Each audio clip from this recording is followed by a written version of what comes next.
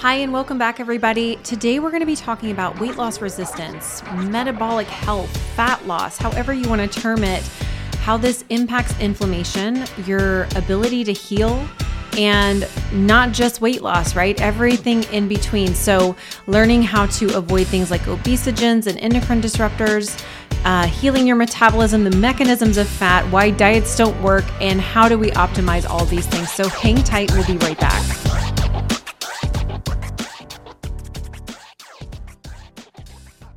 Okay, so this is another topic that's so near and dear to my heart. It's also one that's so oversimplified, and we get caught up in this, I know I need to eat less and move more situation, which we were told for such a long time.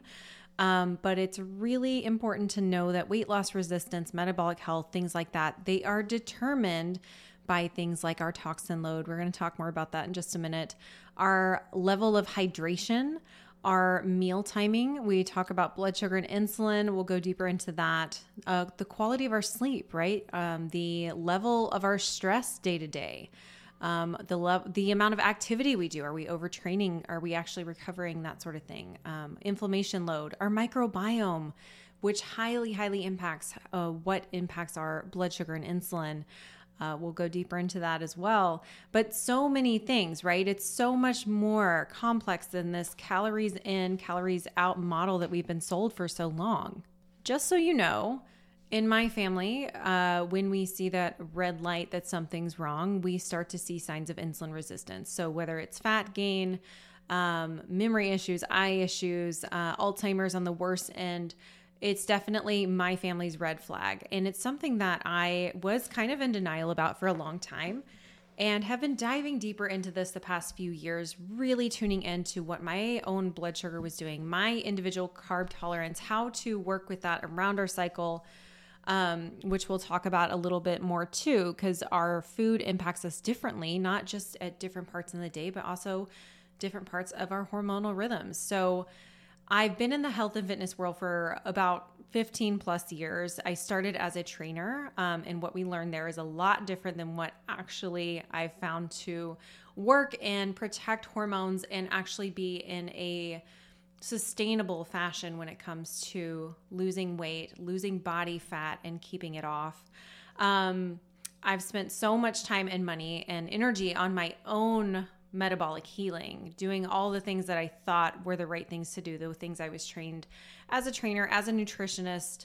But it gives me the insight and it gives me the guidance to help the thousands of clients that I work with day to day, right? So now it's kind of like I've compiled all this information that I've learned from the past 15 plus years, applying it to my own life, my clients' lives, and really knowing the ins and outs of what we're actually up against. And we'll talk about some of those factors and why do we have to think about this more than ever? And we'll kind of go into that too. There's a lot of things. We know the food industry has changed. Our toxin loads have changed. We have a lot of things that our body's working against day to day to just stay in a homeostatic place. And our metabolism is not separate from that, right?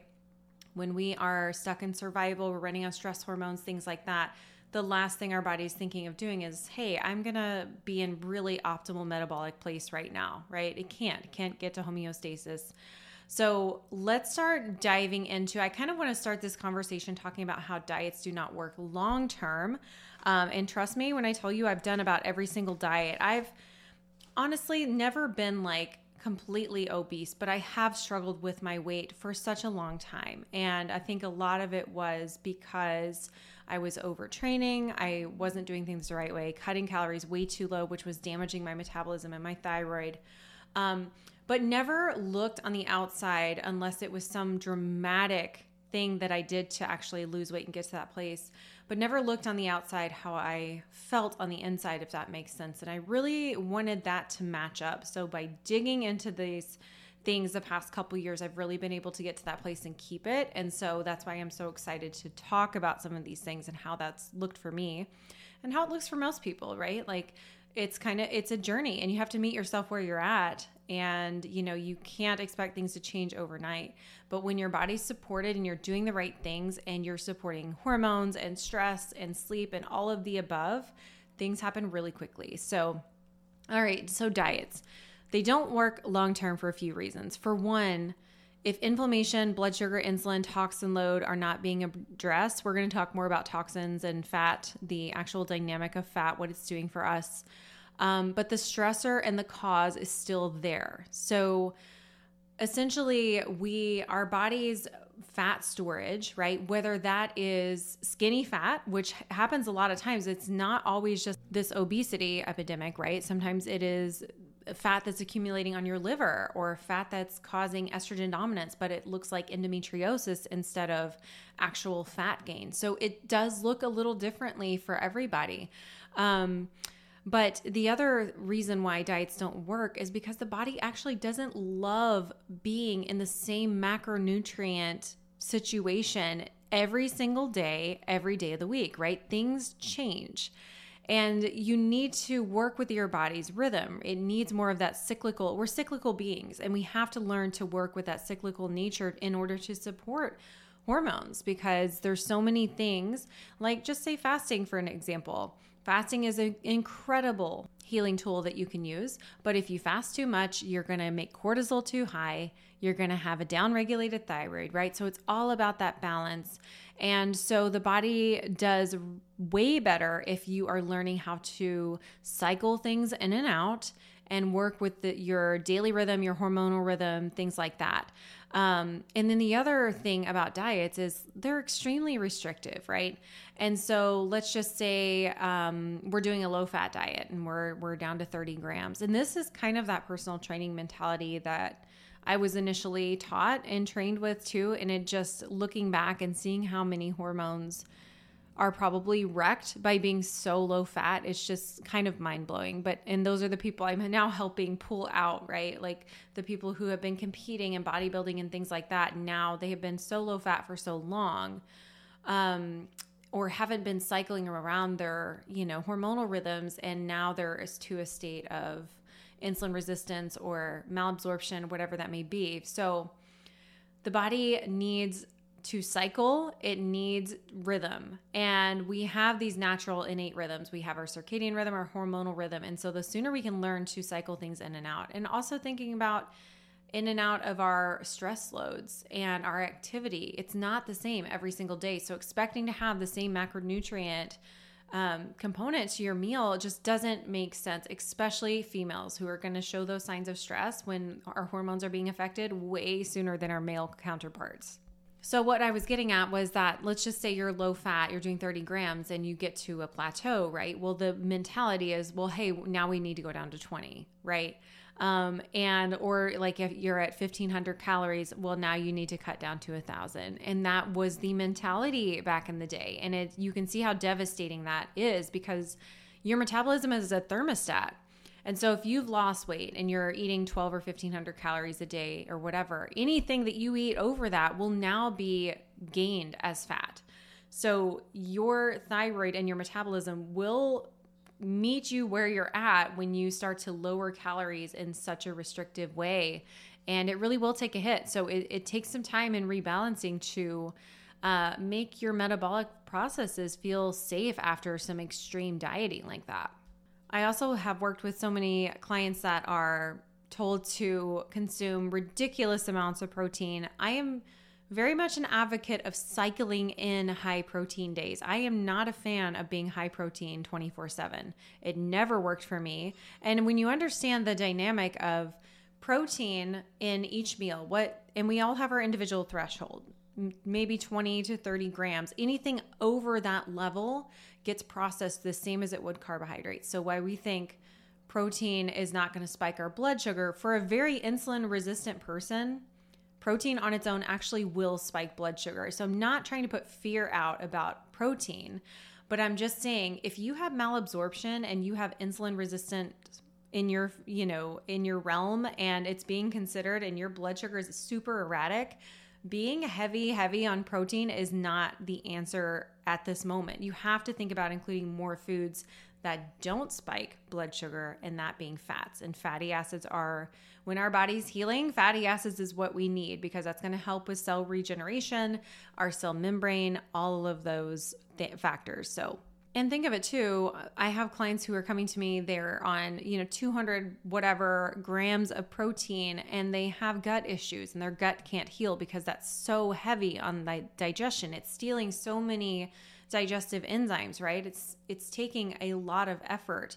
And if the body's not absorbing it anyway because you have a high pathogen load or low stomach acid, could you be doing more harm than good? And the answer is yes, but it does depend on the individual. So I'm not saying protein's the devil. I'm just saying it's important to meet yourself where you currently exist. And is that the answer to your weight loss woes? In my case, definitely not. I see a lot of people that are over consuming protein. And the other thing too is when you have that high of a goal, you're going to be eating more frequently. And we'll talk about how that really will derail your process because it's going to keep you so highly, highly insulin dominant. The other thing that I personally experience, and I see people getting kind of thrown through this ringer, is that we are blaming thyroid and sex hormones for our weight loss resistance. And I can tell you from experience that thyroid issues are a symptom, not a cause, right? The thyroid becomes downregulated because of other stressors in the body, deficiencies, heavy metals, halogen exposure, and really just chronic stress, right? And think too, where is the thyroid hormone assimilated? And it's in the gut and in the liver. So if you have gut distress, you have liver distress, you're going to have thyroid issues. And also thinking about insulin is what blocks that conversion of inactive to active form of thyroid. So there's a lot more going on than just taking more thyroid hormone. And how many people do you honestly know got on thyroid hormone and all of a sudden just stopped dropping weight? Like, it just doesn't happen. It definitely didn't happen for me. It was not the answer, and it was a Band-Aid just to get lab levels right, but the problem and the root cause was still there. One little side note that I want to put is most of the dieting studies were run on males, and the male hormonal rhythm is a 24-hour rhythm. The female rhythm is a 28-day cycle. And so that's why, the other thing is men have more muscle mass, they have a higher metabolic rate, and they are less susceptible to some of these blood sugar issues that women have. Although I am seeing a lot of males with insulin resistant, it just looks a little different for them. It may not be that full-blown, fat storage situation. They might have hypertension, right? Or low testosterone or other things happening before they realize there's an issue going on. But females we're going to have the thyroid issues, the hormone issues. We're going to have the weight gain sometimes, right? But sometimes it'll manifest as internal systemic inflammation. But when we are doing diets that work well for males and we think that, we can do this diet, our whole cycle, our hormones are not going to love that. And we're going to start downregulating things like progesterone, right? Which progesterone is determined by our thyroid hormone. So if we are in chronic stress, chronic cortisol situation, it's going to downregulate thyroid, downregulate progesterone, and then we have this situation of estrogen dominance and just the imbalance in general, right? Progesterone is what helps us sleep. It helps us, bring in the calm, the zen in our cycle. And without that, we're going to have a lot of cortisol issues. We're going to have a lot of blood sugar issues. We're really going to have a hard time regulating. And so learning how to support through different times of our cycle and not being fed the same thing every single day is going to be vital takeaway for this conversation. So another thing that I want you to think about is why we have fat, right? Like, what is the mechanism behind it? And what is it actually reflecting back to us, right? So fat is actually a protective mechanism. It's protecting us from excess, right? So think about excess hormones, excess toxins, glucose, and in a lot of cases, all of the above, right? So our current amount of body fat is not only reflective of our current insulin levels, which we know is our body's fat storing hormone, right? It's our protective hormone. But it's also a reflection of our toxin load and what is that fat trying to protect us from and keep out of the bloodstream. So in all essence, the amount of fat storage we have is equal to the toxin load that we also currently have, right? And you'll see this really often when someone loses a bunch of weight and then all of a sudden they gain it right back. A lot of the reasons why, and there's some other things that are happening. Sometimes it's reminiscent of what's happening with their hunger hormones not being reset properly, which we'll talk about how we do that. but also reflective of their toxin load. So if their body was creating adipose to protect itself from toxins, get those toxins out of the bloodstream, then we make more adipose. We lose weight, so we're shrinking fat cells, releasing those toxins. If our body's not draining or detoxing properly, right? We talk about phase 1, phase 2 liver detox, phase 3, right? Being able to actually move and bind those toxins out. If those aren't happening and our body can't drain, or let's just say we're chronically constipated, which creates a whole plethora of like hormonal issues. I see it all the time.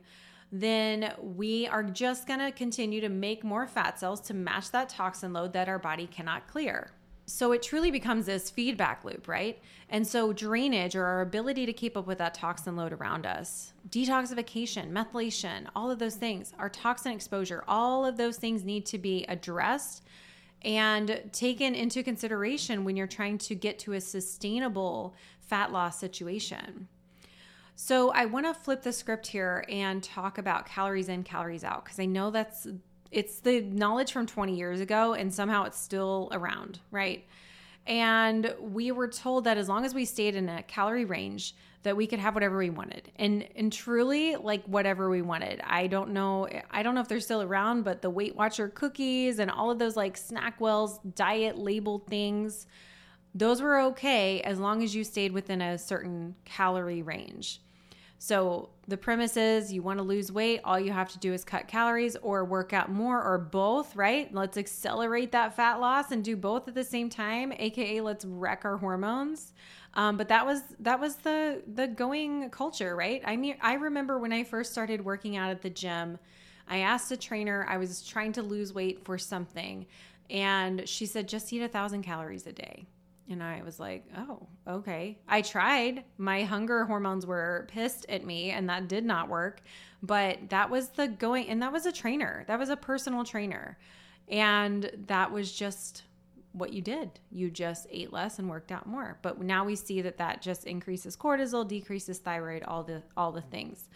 But the thing to know that why doesn't calories in, calories out work is because all the calories impact us differently, right? They impact our blood sugar differently. They even impact us differently at different times of the day, and us ladies, even different times of our cycles. So you cannot say that the same food is going to impact you the same, whether you're eating it at 8 a.m. or at midnight, because it's certainly not. And you can't say that, the calories you're going to get from grass-fed meat or a box of SnackWell cookies are going to impact you the same way, because they're definitely not, right? They're going to affect insulin, blood sugar, all of those things, even our hunger hormones, leptin and ghrelin, they're going to impact those all so differently, and they're going to have a different response. So if that's the mentality, we really have to break that cycle, because it's really actually super damaging, and it's contributing to a lot of nutrient deficiencies and just bad practices in general that are leaving people more metabolically broken. The other thing is, what is the end goal, right? When you're decreasing calories, because you have to think, we talked about our metabolism as a thermostat, right? And so if you're used to eating 1,000 calories a day, that's your new set point for your metabolism. That's what your thyroid has regulated to. Everything is regulated to that. So anything more than that is going to be a fat gain situation. The other thing is if your calories are low, but insulin is still high, you are going to burn muscle for energy, making you even less metabolic. So there's so many more things than just energy in, energy out, right? Because different foods have different energies. Different foods affect our blood sugar and insulin differently. It is not the same. And our leptin and ghrelin absolutely go crazy. We never feel satiated. We can't stop thinking about food. It is just insane how primal our hormones, when it comes to satiety and hunger, just go bonkers, because they know that we're in that starvation place. And it makes it really hard. And this is when that whole willpower comes into play, right? Where people are like, oh, it's just my willpower. And it's like, no, you're literally starving yourself. Your body's breaking down its own muscle. Your metabolism is shot. Your body's literally in a place of survival. It's not a willpower issue at that point. You're underfeeding yourself. And a lot of this is impacted by our body's inability to get into fat burn. So we'll talk about that in just a minute, but just know that calories in, calories out is not a thing. It is so much more complicated than that when every type of calorie impacts insulin, our fat storage hormone, differently, right? The other thing to remember about hunger hormones, leptin and ghrelin. So leptin is our satiety, ghrelin is our hunger hormone. And those naturally are balanced with our body's current weight and set point. So here's another thing. If you've lost weight doing some kind of crash diet, but leptin and ghrelin are largely determined by your body's ability to be metabolically flexible. So to be able to burn carbs when you eat and then burn fat when you're not eating.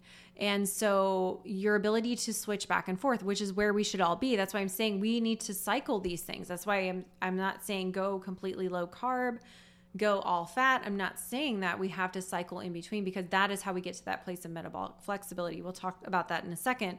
But our hunger hormones are set by our body's ability to use ketonic energy or fatty acids for energy. So if you lose weight and still aren't metabolically flexible, you will still have the cravings of your weight loss weight. So if you were 200 pounds and now you're at 150, your hunger level and your satiety level is still at that 200-pound version of yourself until you can reset this whole process. So this is even a more escalated situation, especially when you've trained your body to run on carbohydrates. And that happens for a plethora of reasons. We'll talk about that more too. So this is where we start to blame thyroid for our metabolic dysfunction, because so many women have been through this dieting cycle, the overtraining cycle, right? The chronic stress. And of course, thyroid's going to be impacted by that. Remember that they are symptoms, not causes. So when it comes to thyroid, we talked about the conversion, where that happens and things that block it, like insulin. But you also need to think about the HPA axis, right? So you think about the role of chronic stress, which is going to have a tremendous effect on your body's ability to lose weight as well. So chronic stress keeps us running on chronic stress hormones, which is going to impact blood sugar, our ability to regulate and find homeostasis. It's going to impact our sleep, our metabolic capacity, and all of our regulatory processes in the body. We were not made to be in a chronic state of stress. I talk about this all the time. We now live in a society where we are not only stressed from the moment we wake up to the moment we try to even get some sleep, but then on top of that, we overtrain, overwork, overstimulate, and our bodies never find a place of balance so that things like metabolism, hormones, right, digestion, things like that can actually normalize. So it keeps us in a feedback loop, a perpetual like hypervigilant nervous system feedback loop, which impacts not just our adrenals, right, but our thyroid, our sex hormones, all of those other HPA axis loops, right? And so the adrenals are going to take a hit, the thyroid's going to take a hit, and then all of the other regulatory processes that we kind of mentioned. And then once again, reiterating the fact that there are hormones involved when it comes to fat storage and metabolic health, but we are zooming way too much into the hormones that are the after effects, right? Not the causes. And insulin and cortisol are there at the top. They are the hierarchy of hormones that need to be considered, that are impacting and altering your body's ability to get into that fat burning state. And so those really have to be addressed, because if you're only treating the hormone, like the thyroid or the estrogen or the progesterone or whatever it may be, you're not correcting the processes that are driving them, and the root cause is still there. So the nervous system, the adrenals, sleep, gut, liver, all those need to be part of your fat loss or metabolic healing plan, or the cause is still there and it will be unsuccessful long-term. Trust me when I tell you that. I see it happen all the time. People try to bypass these things, and there's just too many options for easy buttons, right? We think that things won't have an effect on us. I have done some dumb stuff to lose weight. I will tell you all day long. I've struggled with disordered eating. You name it, I've probably done it. I have not done Ozempic or any of those weight loss shots, because those are the now like quote unquote easy button, but we're seeing those come with a plethora not only are they black box warning, but they come with a plethora of symptoms. And 9 times out of 10, you're going to gain the weight right back once you stop. So that is not the easy button. It's not the answer. The problem's still there. And what they also find is that the studies for the weight loss is happening on Ozempic is most of it's coming from your muscle, which is making you less metabolic and more likely to gain even more fat when you stop. So it is not the easy, there is no easy button, right? If you, anything worthwhile is not going to be an easy button. You have to work for the things you want if you want them to stick. Okay, off my tangent there for a second. Now let's talk about other things that are going to affect the HPA axis that keeps us in that chronic state of stress, right? They impact our stress hormones, our nervous systems, and might be inhibiting and probably are inhibiting our metabolic health by keeping us in that stress state. So think about things like blue light exposure, which has a direct effect on our energy production, our mitochondria. We hear that term all the time, but we don't really think about what is impacting it, right? A lack of natural light, too much blue light exposure, too much EMF exposure, so non-native EMFs, right? You wouldn't believe how much these things that are invisible to the human eye affect us, our mitochondria, our hormones, our nervous systems, keeping us in a hypervigilant state, affecting cortisol and blood sugar, and keeping us chronically running on stress hormones and survival processes. So even though you may not see it, if you are around it, your nervous system, you're seeing signs of inflammation, right? Dysregulation, sleep issues, fatigue, weight loss resistance, things like that. All of these things impact that. So don't downplay the effect that some of these things that are invisible to the eye might be impacting on your hormonal health. And another huge thing, you guys know I'm such a fan of looking at toxin load, right? We have to look at what's impacting that signaling, right? So when you're thinking about other things that directly impact the HPA axis is a class of toxins, not only known as endocrine disruptors, but on another level on this topic, obesogens, right? They're directly impacting our hormones, mimicking them often, right? Or blocking our receptors. They're burdening the liver, affecting our drainage and our systemic detoxification, but they're also doing things like damaging our cell membranes and blocking, like we said, our receptor sites for nutrients to get into the cell, or even insulin receptors, right? Creating a situation of insulin resistance. And, it's important to know that toxin load alone is enough to create a state of insulin resistance. So many people are like, I can't be insulin resistant. There's no way. It doesn't run in my family and I eat healthy. And they show all the signs of insulin resistance, right? They have chronic fatigue. They're waking up at 3 or 4 in the morning to use the bathroom. They have cravings all day long. They get hangry in between meals. Those are signs of insulin resistance, hypertension, tinnitus, things like that. Chronic pain, right? Chronic symptoms that won't go away. That is insulin resistance. And it is so much more than you just eating healthy. It's about the timing of your meals, the way you pair your meals, looking into your individual tolerance, right? Your individual carb tolerance, because that's going to change, especially us ladies, especially throughout our cycle. There's going to be times where we need blood sugar to be higher, and there's times that we thrive when it's lower. And so learning that and tapping into your own individual needs is the most empowering thing you can do. So toxins like BPA, which is one of the highest offenders, right? Heavy metals, glyphosate, pesticides, dioxins, phthalates, parabens. Think about the meat and the produce you're consuming, the dairy.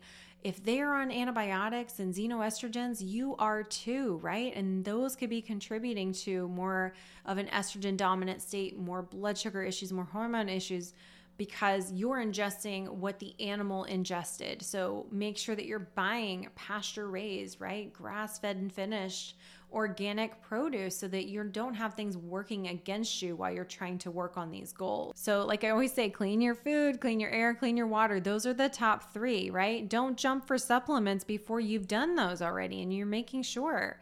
Like a lot of these are in a lot of, beauty products, cosmetics, home cleaning products, things like that. Most people have cleaned those up by now. If you haven't, start there, right? Make sure your water's filtered, you're not breathing in these fumes, and make sure that they're not in your home and beauty products. A lot of people have done that. But if people are still eating conventional meat, conventional dairy, not buying organic food, then you're still getting those exposures and you are essentially like running in sand. You're treading water, trying to get to that place of metabolic flexibility. And women, we're so much more, the risk factor group for that because we have so many more products, right? So there was a study saying by the time we walk out of the house, we've exposed ourselves to 200 plus chemicals. And that's a lot, right? And that's just before we walk out of the house. Then we have what's in our environment or what might be at the office or other things that we come in exposure to throughout the day. So it really is a matter of considering toxin load. We talked about how the body creates more fat storage due to our toxin load. But we also have to constantly be thinking about drainage, detoxification, and controlling the controllables, right? So one thing that I love to do, and I'm sure if you follow me on Instagram, you see that we look at toxin load. We look at these environmental toxins. We look at endocrine disruptors and see what's burdening the body, the HPA axis, the liver, your hormones, and what can your body not move out, right? Like what do we need to either stop the exposure or what do we need to help rid the body of so we can get to that place of balance? All right, so like I said, we often go for thyroid or progesterone or estrogen for the fat storage, weight loss resistance issue. But remember that the two hormones that we really need to get into balance are cortisol and insulin. So we know that cortisol is a stress hormone. It's overused because of this epidemic of chronic stress and burnout, right, that we subject ourselves to. So toxins, our lifestyle, all these are impacting cortisol. But if you're trying to get to that place of fat loss and metabolic healing, you have to remember that one of the largest impactors of cortisol is actually blood sugar. So while people are trying to play with adaptogens and, adrenal cortex and all of this adrenal cocktails and all this thing, if you get your blood sugar in check, you don't have to worry about all that stuff. So just kind of reviewing, like, why do we have to worry about blood sugar and insulin so much more? Well, a lot has changed since I would say the 1960s, 70s-ish. I'm a child of the later 80s.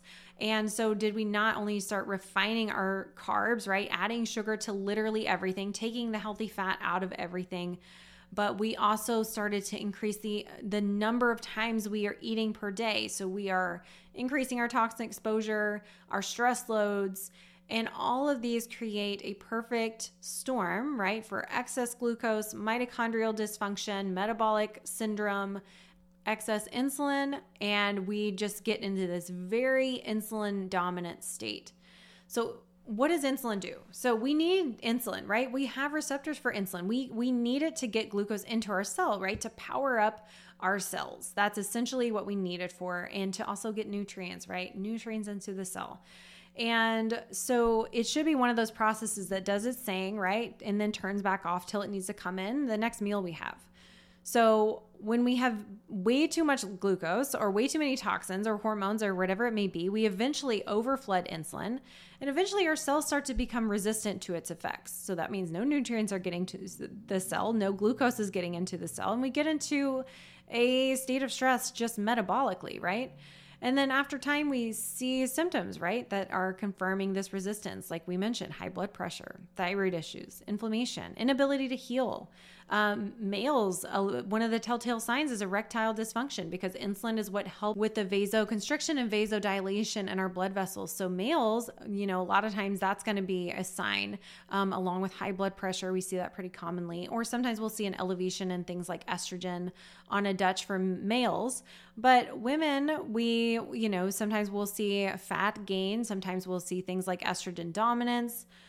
All of those things, right? And so if what the body cannot clear, glucose-wise, hormone-wise, toxin-wise, it will protectively store in the adipose. And if we don't have enough adipose or we lost it and didn't consider drainage and toxin load, then we will make more to protect us.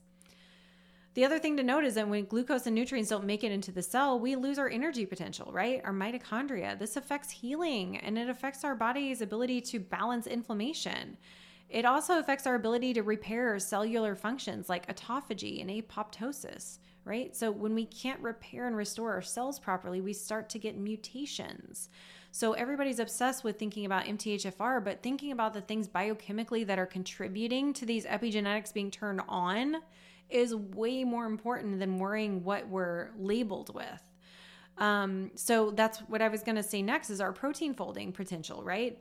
that affects what genes are actually being turned on or turned off, right? And so it's so much more than just what's happening with fat burn and fat loss, right? It's truly downregulating vital everyday energetic properties, right? Systemically in the body. So it's not just about fat loss. It's not just about weight loss. That's a sign. That's a symptom, right? A bigger guns firing. So all this to say, this is impacting not just our fat storage, but our metabolic flexibility. And this is our ability to go from burning carbs, right? The food that we eat. We don't need a ton of carbs because what our body can't process, we store, right? And if we're not storing it as body fat, it's stored as liver fat or as fat in our eyes, right? Macular degeneration, or fat in our brain contributing to Alzheimer's and other neurodegenerative issues. The body will find a place to store it, and it doesn't always look like excess body fat. So just keep that in mind. And when we think of metabolic flexibility, we have to be able to tap into fat burning mode for the times that we don't have food. We're literally created this way to be fed and then have a state of famine. Off and on, not constantly fed, right? And so we should all be getting into fat burn at night and or when food's not available to us, right? So in between meals, which there's really no in between anymore because people are eating every couple hours, right? And they're grazing and they're eating healthy food, but they're still impacting blood sugar and insulin, and it's still keeping them in this dysfunctional state. But we've become so dysregulated with the types of food we eat, the timing of our meals, our toxin load, that our body forgets how to get to this metabolic process and how to switch back and forth. So then it ends up being just a carb burner. And this is where you get that hangriness, that shakiness in between meals, because the body doesn't know where to get its energy if it's not making you crave these quick releasing carbs that it can just use immediately and store whatever it can't use. So then once again, we're impacting hunger hormones. We have some cravings and 9 times out of 10, you're craving sweets. Sometimes it's related to our pathogen load, right? Because they crave sugar because it feeds them, right? But most of the time it's because of our dysregulated blood sugar, or just thinking about like, I need something sweet at the end of meal. That's a sign of insulin resistance. That is a sign that your food from that meal did not get into your cells because your cells are being blocked either by toxins or insulin or both. So one thing to note, and like I said, I see this all the time. People are like, yeah, no, there's no way I'm insulin resistant. My glucose is fine on my blood work. And it's like, maybe on the 1 second of the day you took that test, but when you're showing signs of insulin resistance across the board, it's time to start tuning into your own biochemistry, right? Getting a CGM, learning how foods affect you, learning what's happening overnight. That is one of my favorite readings on a CGM because a lot of people are getting reactive hypoglycemia at night and they're being told to eat more often or even have a snack right before bed. But how can you fix insulin dominance by eliciting another insulin response? You have to think about what's dropping that blood sugar down. It's insulin, right? And so if you're eating more, you have more insulin, you're dropping that blood sugar even lower. So you can't fix it by eating more often. That is not how we do it. So it's important that you are training your body how to learn how to burn fatty acids for energy when carbohydrates are not available. It's important to help it learn how to switch back and forth between both processes. And just a side note that a lot of people, when they are in the beginning stages of insulin resistance, they're going to look at a CGM, right? And their blood sugar is going to look super low. And that's because insulin's super high, right? Insulin is what knocks blood sugar down. So they might be looking at it and be like, oh, it's all good. I'm in range. But like I said, you have to look at the symptoms that are tried and true. And if you have chronic symptoms, like the ones we just talked about, or your body can't heal, it's a sign that biochemically it is stressed and inflamed, and almost always insulin's going to play a role in that. So if you can catch this early when the symptoms are firing, before you wait till the point that you're diagnosed with type 2, it's going to be a lot easier to rebound from it.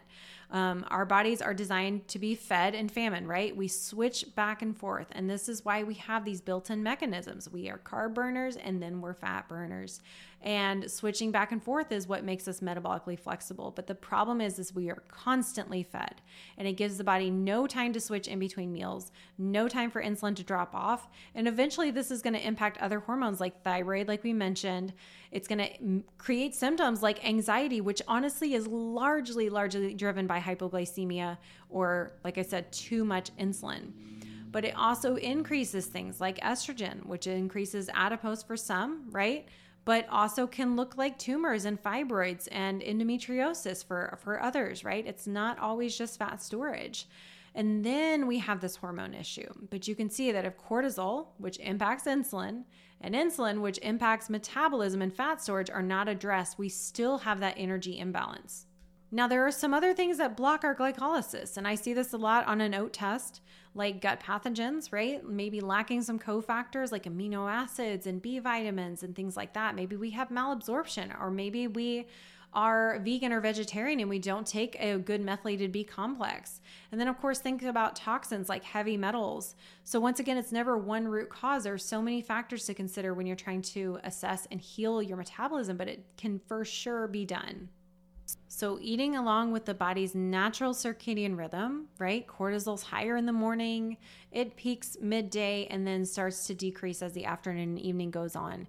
And as that decrease happens from noon on, right, we become more insulin resistant the second half of the day. So the carbs that you have for dinner are going to impact you way differently had you had them for lunch. And that's when most people are eating their largest meal. And that's why we're starting to see things like that reactive hypoglycemia, right? Your biggest meal of the day, your body's trying to break it down. You have too big of a blood sugar spike because insulin is way more resistant at that point. And then your blood sugar dips low, you elicit that cortisol response, and bam, you're waking up 3 to 4 at night, waking to use the restroom, waking with racing thoughts, waking feeling shaky. All those things are happening because you had dinner too late, you had too many carbs for dinner, and maybe blood sugar was erratic the rest of the day because you skipped meals. There's so many things, right, that need to be considered. And one of the biggest things that you need to learn is your body's natural rhythm, right? You learn to notice how you feel at certain times of the day. If you're having that afternoon crash because of the lunch you ate, or maybe you skipped lunch and then ate too much or was craving carbohydrates, right? Like, you have to start noticing your individual tolerance. You'll know when you have too many carbs because you're going to have things like, insatiable thirst. You're going to have brain fog. You're going to have immediate crash in energy, things like that. Those are saying, hey, I didn't tolerate those carbs well, right? So finding your individual response, your individual carb tolerance and blood sugar is so very important, and making sure that you're giving your body time in between meals, especially that overnight one. So it's so easy to say, oh, well, if everybody did this hour fast, then it would be fine. But it's really not the case. You have to be able to meet yourself where you're at. You have to start noticing how things are impacting and affecting you, and then work from there. So there's never a one size fits all. There's a baseline, right? Like, this is what needs to be supported, but you have to take that energy, that information, and plug it into your lifestyle and how things are affecting you. And if you have no idea what your blood sugar is doing, get a continuous glucose monitor. I keep saying CGM. I'll link it in the show notes, along with the testing I've already talked about, the toxin labs, the OAT test, the Dutch test to look at cortisol, of course, and phase 1, phase 2 liver detoxification, your hormones, all of that. But get your individual data, right? And look and notice, do you have those signs of insulin resistance, the fatigue, the anxiety, the waking up at night, waking up with panic, right? Or anxiety or panic attacks, or chronic symptoms that won't go away, inflammation, high blood pressure, the thirst, right, that just will not go away. Those are all signs that your body does not know how to metabolically switch, and it needs support. Also, I'll add on that cravings and then needing something sweet at the end of a meal. Those are huge telltale signs. Okay, I want to go into just something really quick. It's a little bit more abstract because we're talking about the concept of willpower, and that's a tough one because we talked about how hunger hormones are impacted by things like ketones. Cravings can be caused by pathogens or even blood sugar dips, or even times of our hormonal cycles where we need blood sugar to be higher. So we're beating ourselves up talking about willpower, but we can't ignore the fact that there's certain foods that are causing inflammation. So we talk about dairy and gluten all the time, right? We talk about those causing inflammation, creating cravings. Eggs can be a big one for some people. I love eggs, but if you feel like you cannot get enough to eat after you have eggs, that's a sign that you're actually really sensitive to them and probably shouldn't be having them at this point. Maybe you need to do some gut healing first. That's a really telltale sign of any food that you are sensitive to it or that it's a trigger for you or causing inflammation. The fact that you are still very hungry after a meal. So that can be a sign of maybe it's too many carbs, right? That you still need, especially if you're craving something sweet after, that you're insulin resistant, that glucose couldn't get into the cell. But if you feel like you're having something healthy like eggs and you can't get enough to eat after, that's a sign that you're sensitive to that. And then I want to build on that and talk about things like oxalates, phytic acid, and lectins, which are anti-nutrigenic, meaning they steal our nutrients, but they also contribute to inflammation. So they're going to keep cortisol high, affect blood sugar, and affect our hunger hormones. And on top of that, I would say that sugar, of course, and seed oils are some of the worst offenders for just creating systemic inflammation and keeping us in that state of insulin resistance. And I will even go so far to say, like, flour in general, I would say almond flour is probably the only one that doesn't. But all of these grain-free or gluten-free flours are also very highly refined, and it's important to look at the carb content of them because they are refined, right? And they're milled, and they're going to go impact our blood sugar so much more directly than some ground almonds, right? Because the ground almonds are still going to have the fiber and that sort of thing in them, still lower carb. So a lot of people are replacing things with like tapioca flour, but it's still spiking blood sugar. It's not the best substitute. And even the whole oat milk controversy, right? Yeah, it's not dairy, but it actually has a way worse profile than dairy has, right? It's got so many carbohydrates, so much sugar in it, and is definitely doing a disfavor to insulin, blood sugar, hormone issues, all of those things. So if you haven't cut oat milk, now is the time for sure. And so many people are so hard on themselves thinking like, I know I should eat less and move more. But as you can see, right, all of these factors is so much more when our calories are literally creating inflammation and cravings. They're creating things like leaky gut, which is leading to things like malabsorption, which is causing us to have more hunger hormone, right? We're craving those nutrients that we're not getting. It's also contributing to things like joint pain, fatigue, things like that. So when it comes to how these foods are impacting you and your biochemistry, it's so much more than just willpower, right? It's a call to control the inflammation going in so that your body can get to that place of balance and healing. Now, I want to talk about one last piece of the weight loss journey that not a lot of people talk about, and this was huge for me. And I want to preface this to say, like, your weight is not equal to your worth, right? Your worth is not found in your weight. You're so much more than your body's ability to shrink fat cells, right? And to be a smaller version of yourself, to take up less mass. However, if you want to look and feel your best and be the best version of yourself, that is not something to be ashamed of, right? And there is not vanity to be like, I know that I can be better. I know that I have more fat storage. I know something's up, right? Like, I don't feel good in my own skin. At that point, it's not so much like to look a certain way or look at this person that is on Instagram. If the intention is to really be the best version of yourself, then I can get behind that for sure. It's not a comparison game. It's just, hey, I want to look and feel the best so that I can be active for my kids, or I can be a good example of health, and I can age gracefully, or whatever your motivation is. Even if it's like, I just want to look and feel amazing in my clothes, there's nothing wrong with that, right? So if you're doing all the things and still struggling with fat gain or weight loss resistance, it's okay to want more for your body and health. However, it's important to remember that this will go a lot faster when you're coming from a place of empathy for all the things that your body's trying to compensate for, right? And we talked about so many of these things. We hate our bodies when they're not working the way we want them to. But when you learn the mechanisms of how it's actually trying to protect you, that mind-body connection shift happens and things start to happen that much quicker, right? Because you're working with your body and not out of a place of hatred for it.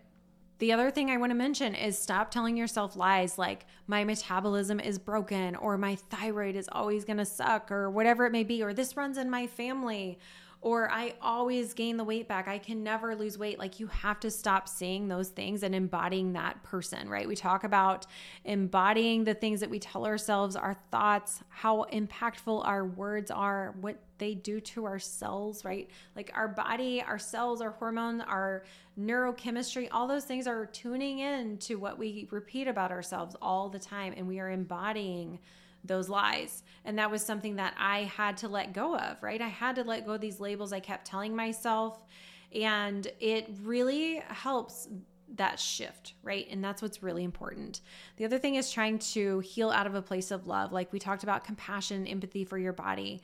And we have a society that is so focused on aesthetics and like comparisons, right? Like comparing ourselves to the next person or thinking, oh, well, if I just get to this size, then I'll be happy. And now we are comparing ourselves with a lot of things that are actually fake, like artificial intelligence, fake, photoshopped, filtered, whatever it may be. So we have really damaging, unrealistic standards that we are constantly comparing ourselves to. And I will tell you, when you start to just meet yourself where you're at and love yourself for where you are now and know and trust that you have a plan of action, right? To be that very best version of yourself, you start to work with your body instead of forcing it to do what you think it should do.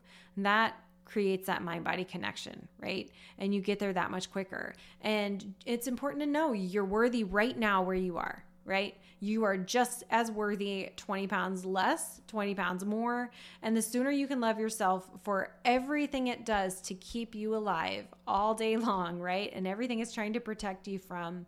And you start to learn what it's trying to tell you through these symptoms. You stop telling yourself lies about how it will never work, right? And you start to trust the process, and it will happen. All right, so I have one more little thing I want to talk about, and it's actually kind of an announcement. This is the time of year I get flooded with inquiries about weight loss resistance. And I totally get it. Like, I think I get it's a new year. It's totally fine if you don't need to reinvent yourself at the beginning of every year, right? We are just in this society that's like, oh gosh, I didn't meet my goal last year, so I have to lose weight, whatever it may be. It's nothing to be ashamed of, but it is definitely, do you have to completely reinvent yourself because it's the beginning of the year? No, you don't. But I get if you want to have a plan of action moving forward and your metabolic health is something you want to take seriously this year and just get a plan together, right? Like you don't have to set unrealistic goals, but to have an intention is going to be way more powerful than having a resolution. A New Year's resolution, if you will, which I've never really been a fan of. I like to reflect on my year before, how far I've come, right? And then try to get a fine-tuned plan of action for where I want to continue to go. So it's a little bit different. It's truly just setting intentions moving forward. But anyways, so I decided to do something I've never done before and open up a group, like a small group, right? There's a lot of, I can't work with everyone, right? My time is limited, and I'm extending this out to that group of people who wants to work on their metabolic health, but doesn't necessarily have the means or want to go through the lab work process to work one-on-one with me. So it truly is an unique opportunity, right, to work with me in a group-like setting, and in an environment with a lot of people with a common goal, right? There's something to do with community and being with the same, like-minded people who are all working towards the same goal. So my goal in this group setting is to educate people in depth about how to regain their metabolic health, fix their weight loss resistance, right? And we're going to meet for every week for 2 months until they can get on their feet, right? And have a plan of action. And I hesitated for a long time on doing this because I don't want to be like the fat loss coach. I think you're so much more important than your body's ability to lose fat. I do. But metabolic health is everything when it comes to healing and the health journey. So reframing this from just a fat loss program to like a health gain program is where my intention is with this. So my goal is to teach people who struggle with the things I've struggled with for most of my adult life, right? And everything that I've learned trying every diet known to man and still not getting long-lasting results, right? Wrecking my thyroid, quote unquote, wrecking my metabolism and coming back from it and being able to learn how to really, truly tune into the hormones that matter. And combining all these aspects, right, to make it easy, sustainable, and giving people the ability to work with me in this group setting that they wouldn't otherwise be able to work with me on, right? Because I don't always just focus on this one topic either. So even if you're a client of mine and you really want to tune into this part, jump in with us. It's going to be amazing. So I created a program called Healing Your Metabolism. rethinking weight loss resistance, right? That will be starting the first weekend in January. We're going to be meeting weekly through the end of February. So 2 whole months. It's going to be amazing. We're going to go over a topic every week, and then I'm going to open up to Q&As. So I'm even going to do a form for individualized recommendations if you do need any sort of support while we're going through this process, because we talked about detoxification, drainage, things like that. That has to be considered. That's why I'm keeping this group kind of small, so I can still give that personalized attention that I love for my one-on-one clients. And it won't be exactly the same because we'll be in a group, but it's going to be really close and it's going to be really great because we're all going to be focused on this metabolic healing, right? So I have a link in my bio for this. I'm also going to talk about this on my Instagram for the next couple weeks. You can sign up now. I have an early bird rate, and then it will go up at the beginning of January. So definitely, if you're considering it, go ahead and sign up now. If you've been struggling with this like I have for most of your life, or you just really need a plan of action, right? Or you need to get your intentions in the right place for the new year and learn what your body's trying to tell you by way of symptoms. This is for you, right? And then on top of that, I'm offering a discount for a Dutch test for people who sign up, and NutriSense is partnering with me to offer a deeper discount for people who also sign up for this program. So we're going to have some tools, right? They're optional to bring in. Can they be really great to bring in along with this program at the same time? Absolutely. And that's why I'm starting signups now, so you have time to start collecting these things. So I'm so excited. I'm going to put this all up in the show notes. Like I said, I'll be talking about it on Instagram, and I'm really excited to be doing this group. It is such a topic that's near and dear to my heart. So if you have any questions, shoot out to me at Instagram at dr.stacy.nd. And on top of that, I am wishing you and your family the happiest of holiday seasons, ending out an amazing 2023, looking forward to the next year. And I will be back with new episodes in January. Thank you so much for your support this year. I cannot wait to see what next year brings for all of us. So have a great rest of your day and a rest of your year, and I will talk to you all really soon.